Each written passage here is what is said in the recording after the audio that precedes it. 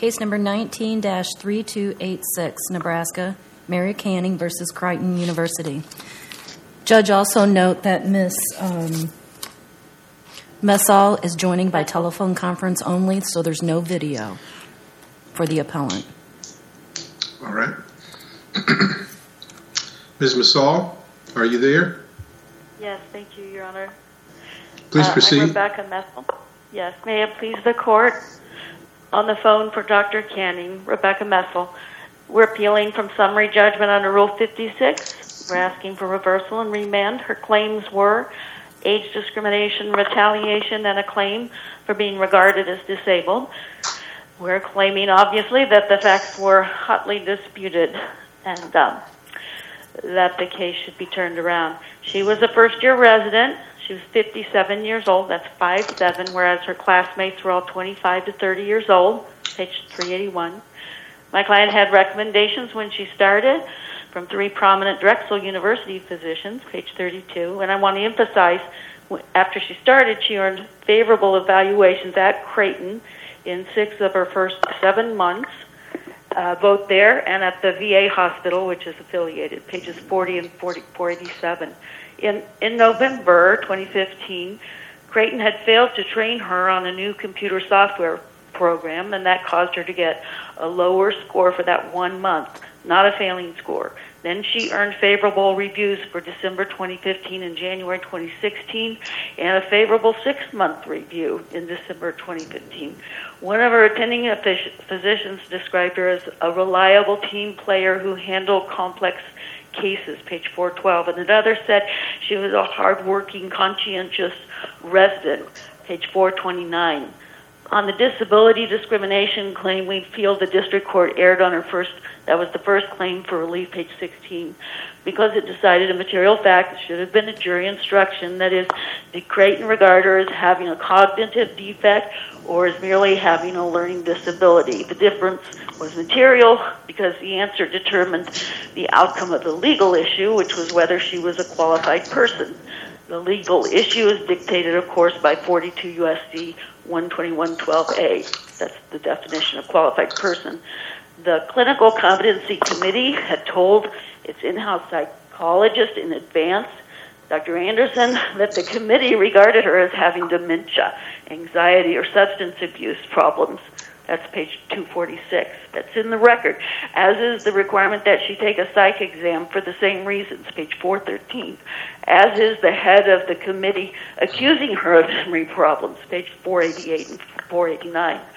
The district court made the same error on the retaliation claim, page 17. Dr. Canning's protected activity was not disputed, so the legal issues and the district court's errors were, number 1, did Creighton take adverse actions after her protected activity in March 2016, page 463. The district court overlooked the evidence of regular adverse actions taken before her termination. Number 2, was there a causal connection after her protected activity to any adverse actions? By overlooking 8 months of continually escalating adverse actions, the district court took the question of causation away from the finder of fact and said her termination was too long from when her lawyer wrote his demand letter, overlooking everything in between. The third legal question was, would the series of adverse actions dissuade a reasonable employee from the protected activity? Well, the district court erred by failing to adhere to the Burlington Northern test, we argued, because you ask the question from the employee's perspective, not from the employer's perspective. And then on the age discrimination claim, the third cause of action, page 17, the district court found she had established her prima facie case, page 585. But one of the district court's errors was, again, in deciding a disputed material fact and holding that dementia slur was only a stray remark, whereas the record shows the first slur was part of this continuous age-related disparagement going on basically her entire employment. And another error was making a factual finding that the lack of medical knowledge... This is Chet Smith. The stray remark, was that the remark made by a fellow resident, or is there another remark made by someone in authority? Right. The first one was by a fellow resident that got everything started, but then the head of the committee is the one that accused her of having memory problems after that. That was, again, page 488 and 89. And then there's testimony by the head of one of the other doctors, Dr. Porter, who was on the committee herself, that the committee told the first examining in-house psychologist basically what to say, and there's a question of whether the psychologist wrote it or did the CCC committee write it, that said they regarded her as having dementia or anxiety-producing, substance abuse anxiety. So yes, it did come from the very start, from that one slur, but then it just kept going. They literally referred her for a psych exam, and then when the report came back in June, the psych exam stated why they had referred it. Well, for one thing, it had to do with computer problems, like we'd all have to get psych exams for computer problems, but no, it also said these other cognitive reasons. So they regarded her in the record over and over again as having cognitive problems. And by the way, when she was finally terminated in December, the reference strangely mimicked the original Dr. Anderson note in February saying she was a danger to patients. So it seemed like less than a coincidence. But that first slur was this continuum that ended finally in termination. Counsel, I thought Dr. Canning agreed to the psychological evaluation, at least the first one. Well, if agreement is something that you do without duress, she was told she had to, so it was under duress. She didn't have a choice other than to give up her all of her rights. So I have to say no, she did it under duress. She was told to. But back to the age discrimination case, also this continuum was that the district court said that she lacked medical knowledge, and that was the reason for this fireable offense. Well, number one, it wasn't a fireable offense for anybody. Nobody had ever been fired for what she did. It was an error of omission. And then the other thing was all of the evidence of her supposed lack of medical knowledge was disputed because she had all of these favorable reviews both before and after she went back. So it was false to say she lacked medical knowledge. It was false to say she didn't understand her error, page 146. It was false to say her error of omission required termination. And it was false to say that the error was committed under direct supervision, page 135. The person that fired her, Dr. Tchaikovsky, admitted she didn't know of any other resident who was fired for such an error, pages 303 and 304. And Dr. Griffin, a long-tenured, well-thought-of faculty member who had directly supervised Dr. Canning, also said this happens twice a week or twice a month. It happens all the time. It was so frequent that it's in the record that Creighton has its own pharmacist giving talks to residents about the errors the pharmacist has to correct because they're residents, they're learning, and that's the whole point. She was treated differently because she was 57, and she got along famously with the older faculty, but it was a couple of people younger that were on this control committee. I thought from Judge Loken, I thought from the district court's opinion that it was a nurse who spotted what could have been a disastrous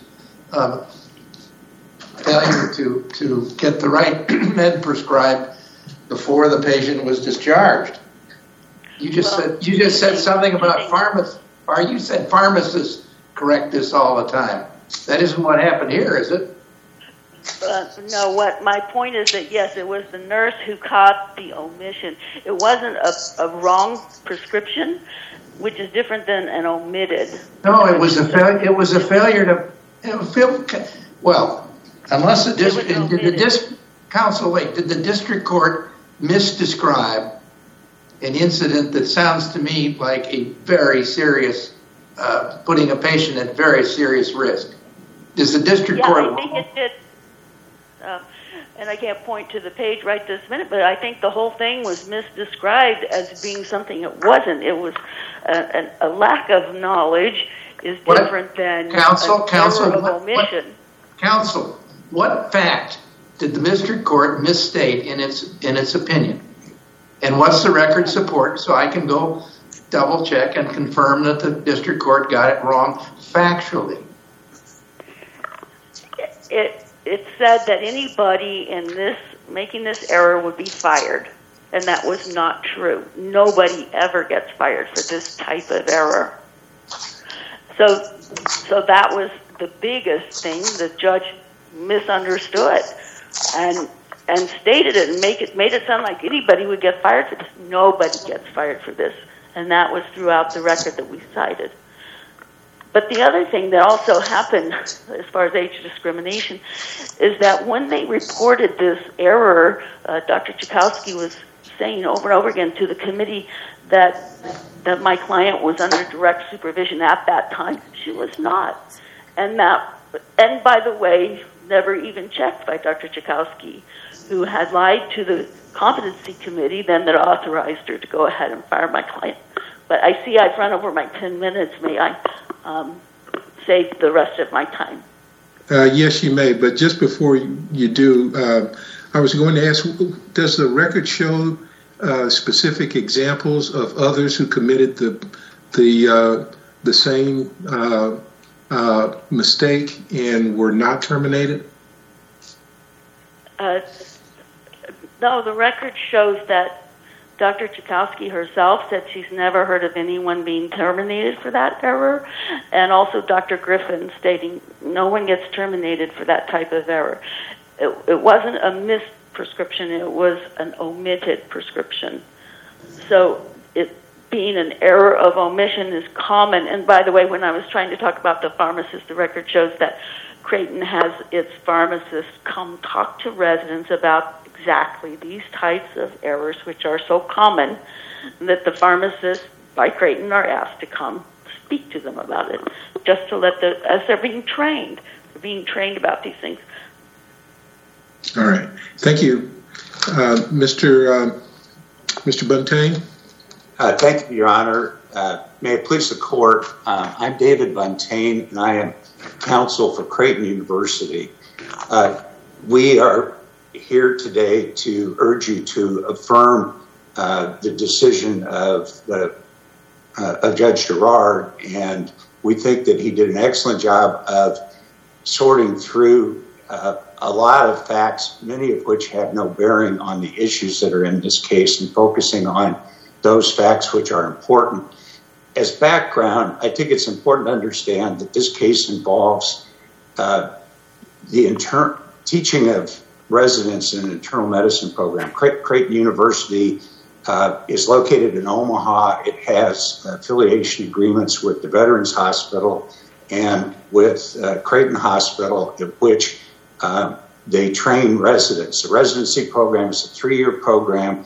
You start out with physicians who have medical degrees. Over a 3-year period, they are given progressively more responsibility with the goal of moving them from being supervised to being independent. So at the end of the 3 years, they should be able to go out and practice independently as internists, both in clinical settings and in hospital settings. An important part of the program is that they are in both clinical settings and hospital settings. And part of the underlying issue in this case, as far as Dr. Canning's performance, is that the physicians with whom she worked who had favorable or more favorable impressions of her were generally in a clinic, non-hospital setting.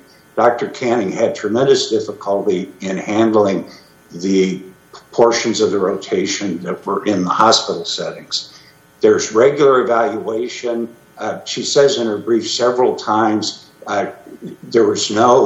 she was never told what her failings were, what her deficiencies were, how she wasn't meeting expectations. But the record is replete with examples of feedback that she was given through her various evaluations and through formal disciplinary documents. The evidence is also undisputed that Dr. Canning was not well prepared when she showed up. She was 57 years old. She had graduated from medical school 8 years before. She went to a medical school in Ireland. The evidence is undisputed, and she admits that the training for physicians in foreign medical schools is different. They do not have exposure to patients at the undergraduate level. During the 8-year period between when she graduated, I'm sorry, I should say it's a 7-year period. During the 7-year period, she went to one 8-week program where she had some patient contact, and that was at Drexel University. That was in 2011. She showed up in 2015, took an examination that's given to all incoming internists, actually all across all of the various specialties. She scored in the lower 15% nationally as far as her preparation, and that test is used to show where gaps of knowledge are. Counsel, would you respond to the plaintiff's allegation that Creighton did not train her appropriately in the use of the computer system or computer software, that somehow she was treated differently than the other students with respect to computer proficiency? I know that is an allegation that she's made, that she was not given proper training. It really,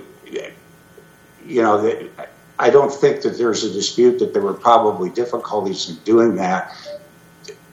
What's undisputed, though, is that happened during the first year of her first year of residency, the first semester, essentially, the first half year. And it got to a point in December, she started July 1, middle of December, the Clinical Competency Committee, which is made up of 8 of the faculty members in the internal medicine area, met and concluded that she was not meeting the expectations and had not progressed to the point where you would expect to see a first-year resident. She was informed of that in January at a meeting on January 22nd and was given a memo which listed 8 sub-competencies, and these are not Creighton sub-competencies, these are national sub-competencies that are established by the internal medicine specialty. And it gives specific examples of the problems that she was having. And at that meeting, and it's undisputed, she agreed that she should repeat her first year. That is, it's undisputed. She admits it in her deposition. She admits it in her answer. And she said in her deposition that she recognized that she did not have the same kind of training that other first-year internal medicine residents had who were coming from Creighton University and other medical schools. She was not used to dealing with patients and managing patients. And so she agreed to do that. And part of the discussion that flowed from that was there were concerns that she was having difficulties in understanding and processing the information. There were knowledge gaps. She was having trouble processing the information. All of this is in the written document she was given. And it was suggested that she needed to have some assistance in sorting that out. There were concerns about whether there was some kind of a learning disability, a cognitive problem. They ended up putting her on leave and asking her to have the fitness for duty test. Her lawyer objected to that. There was a negotiation between Creighton's lawyer and her attorney. She ended up agreeing to have the test. She had her own psychologist also do a test based on both of those evaluations. And I should note that the Creighton evaluation showed that she had some minor difficulties, but it wasn't, he didn't think it would prevent her from proceeding. They admitted her back into the program. They said, okay, you come back, you start over July 1 of 2016. And Counsel, how common is that to occur in the medical training program, to have the requirement of a student to undergo what amounts to competency training or competency examination? Well, there's no evidence in the record one way or the other. I would think that it's fairly uncommon. But I think it's indicative that Creighton was concerned, wanted her to succeed, wanted to help her succeed, and was not being used as a way to penalize her in any way. And in fact, she was readmitted. Well, other than the fact that she was 57, what was the basis for making that requirement? There were concerns that are reflected in her evaluation that she was having trouble processing information and was having some cognitive difficulties. And they actually asked a psychologist to visit with her. He visited with her. That's Dr. Anderson, is referred to in the record. And he's the one who said this would be beneficial. The thing is, nothing came of that in terms of any kind of adverse action to her. She was paid the whole time. There's no dispute that she continued on a leave of absence. She started her first year over again and was experiencing the same problems. And again, the appellant argues that there were she had no indication of all of her performance difficulties. Well, in addition to the evaluations, which are all a part of the record, there's a 35-page document. They get feedback at the end of each of the rotations. Dr. Birch had concerns. Dr. Chakowski had concerns. That led to a decision by the Clinical Competency Committee to put her under review in September. And I would commend to you the document that was produced by by Dr. Chakowski, who was the program director, but it basically outlined the concerns of the Clinical Competency Committee, and it lists specific deficiencies, and then it refers to... Counsel, would you give us a record site if you're referring to something we should look at? Yes, absolutely. It's Appendix 129. The original the original determination that she needed to repeat her first year is Appendix 78, and that lists the 8 subcompetencies that were at issue. And then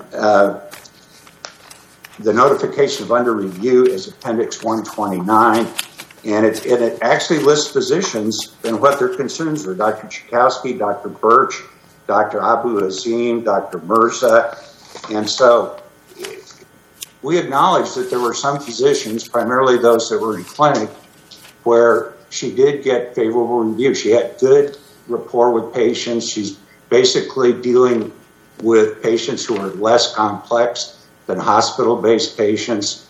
And the physicians who had concerns about her were those that were working with her in the hospital. And obviously, when you turn out a physician who's an internist, you don't know if they're going to end up being in a clinic or a hospital, so they need to be able to cover the responsibilities. And the biggest concern they had, and there's a number of comments about this in the evaluations, she required more supervision. In fact, there were concerns that she was taking away the supervisor's attention from other interns who needed supervision as well. She just wasn't able to handle the situation. And that led ultimately to her being placed on probation in December 20, and that document is Appendix 132. And again, it goes through the difficulties that she was having. Shortly after that, we had this incident that Judge Loken asked about in the emergency room, where a patient was admitted, was having a pulmonary embolism. The Coumadin that the patient was on had failed, and they got the patient stabilized, and Dr. Canning, as a part of the discharge, was going to release the patient with Coumadin, even though that was the anticoagulant that had failed. And that would have occurred had it not been for a nurse catching Dr. Canning's error. This is a serious medical error.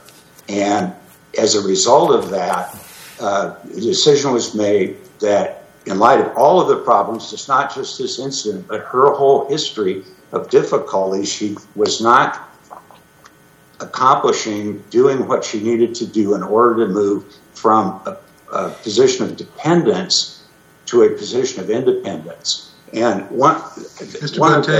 Buntain, yes, has Creighton discharged other residents for the same violation? There's no evidence in the record that they have. The evidence on similarly situated employees is sparse. The only evidence in the record is that there were several other residents who were disciplined for competency issues. But as the court found, the appellant didn't point to any other similarly situated resident who was... Well, wouldn't that tend to say that what she got was a death penalty, whereas most people who've made those omissions have simply been sanctioned and allowed to continue? Well, there's no evidence that anyone else had made this kind of omission, number one. And number two, there's no evidence relating to any other residents who had the scope of problems for the period that she had that had this incident occur. This incident did not occur in isolation. She was not a stellar resident who made a mistake. She was a struggling resident who had great difficulty who made an error. And it was really reflective of the issues that they had seen throughout the time. And I would especially commend to the court's attention a memo that Dr. Tchaikovsky gave to her supervisor after this ended. It's Appendix 145, and what she basically summarizes the reason for the termination. She concludes by saying, the CCC feels that our program has given Mary Beth Canning 12 months of residency training, and while she's improved some, her incompetency is negatively impacting patient safety, does not predict success in the future. Her insight into her deficiencies has been very poor throughout. She does not seem to have insight into the fact that her patient care and medical knowledge deficits pose significant patient safety issues. Regrettably, that was confirmed by the December 24, 2016 near miss and her failure to even understand her error. The record is clear that she was terminated due to performance issues, and it had nothing to do either with her age or any perceived disability or because they received a letter from a lawyer. Thank you, Mr. Buntain. Thank you. Ms. Messel, your rebuttal. Thank you, Your Honor. Well, as you might expect, almost everything that he said is disputed in the record. And let me just start with the statement that there was no evidence that anyone else ever made this error. Dr. Griffin said it happens a couple of times a month. It's so common. Creighton, that's their doctor. It's their faculty member. Creighton, it's so common, they have their pharmacist talking to the residents about what is a common problem. She was treated differently. Going back to the very first time, December of 2015, when she was voted off the island by the committee, that was just 2 weeks after the month in which Creighton, had decided not to train her, the only person, on the new computer software program that they had taught to everybody else. So how could she, having had 4 months of satisfactory evaluations, all of a sudden come up with all these things that have just been told to you? Because there was a decision at some point early on that they were going to get rid of this older resident, and we don't know why, but we know that the reason given were false, that she didn't have medical knowledge. Even in the record, the court said it was an error of omission. Dr. Griffin testified it was an error of omission. Even Dr. Tchaikovsky's own termination letter said it was an error of omission. She did not lack medical knowledge. She was getting satisfactory evaluations for a first-year resident who'd been treated the way she had been treated from the start. So the other points I wanted to cover very quickly, if I still have time, is that he said she wasn't able to handle complex cases. When she returned the second part of her tenure, that was repeatedly told to her that she was unable to think clearly, she was confused, she was repeatedly harassed with this disparaging remarks, and we've shown that in our briefs. The other thing about supposedly her needing more supervision, well, she confessed and she admitted that her medical school training was different than if you attend medical school in the United States, and they accepted her anyway. So that was part of the fact that she was going to need a little more supervision on certain aspects. But the fact is the older faculty got along famously with her. They wrote special recommendation letters for her and treated her very well and thought highly of her. Thought she was just like the other residents. That was the way it was stated. One of the other things was that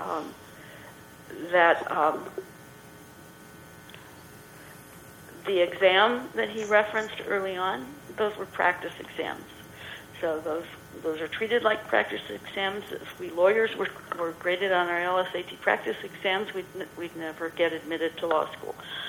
The same thing, the first evaluation of her in November of 2015, that was not with reference, and that evaluation is not part of the record, suspiciously, because it didn't have to do with any of her medical knowledge or medical cognition or anything. It had to do with the fact that she couldn't operate the computer system that they didn't train her on. So I think I've made most of the remarks I was going to make, Your Honor. We would ask you to reverse the case and remand it. All right. Thank you, counsel. The court wishes to thank both of you for appearing before us today and providing input to us. In addition to the briefing that you've submitted, we will take the case under advisement. You may be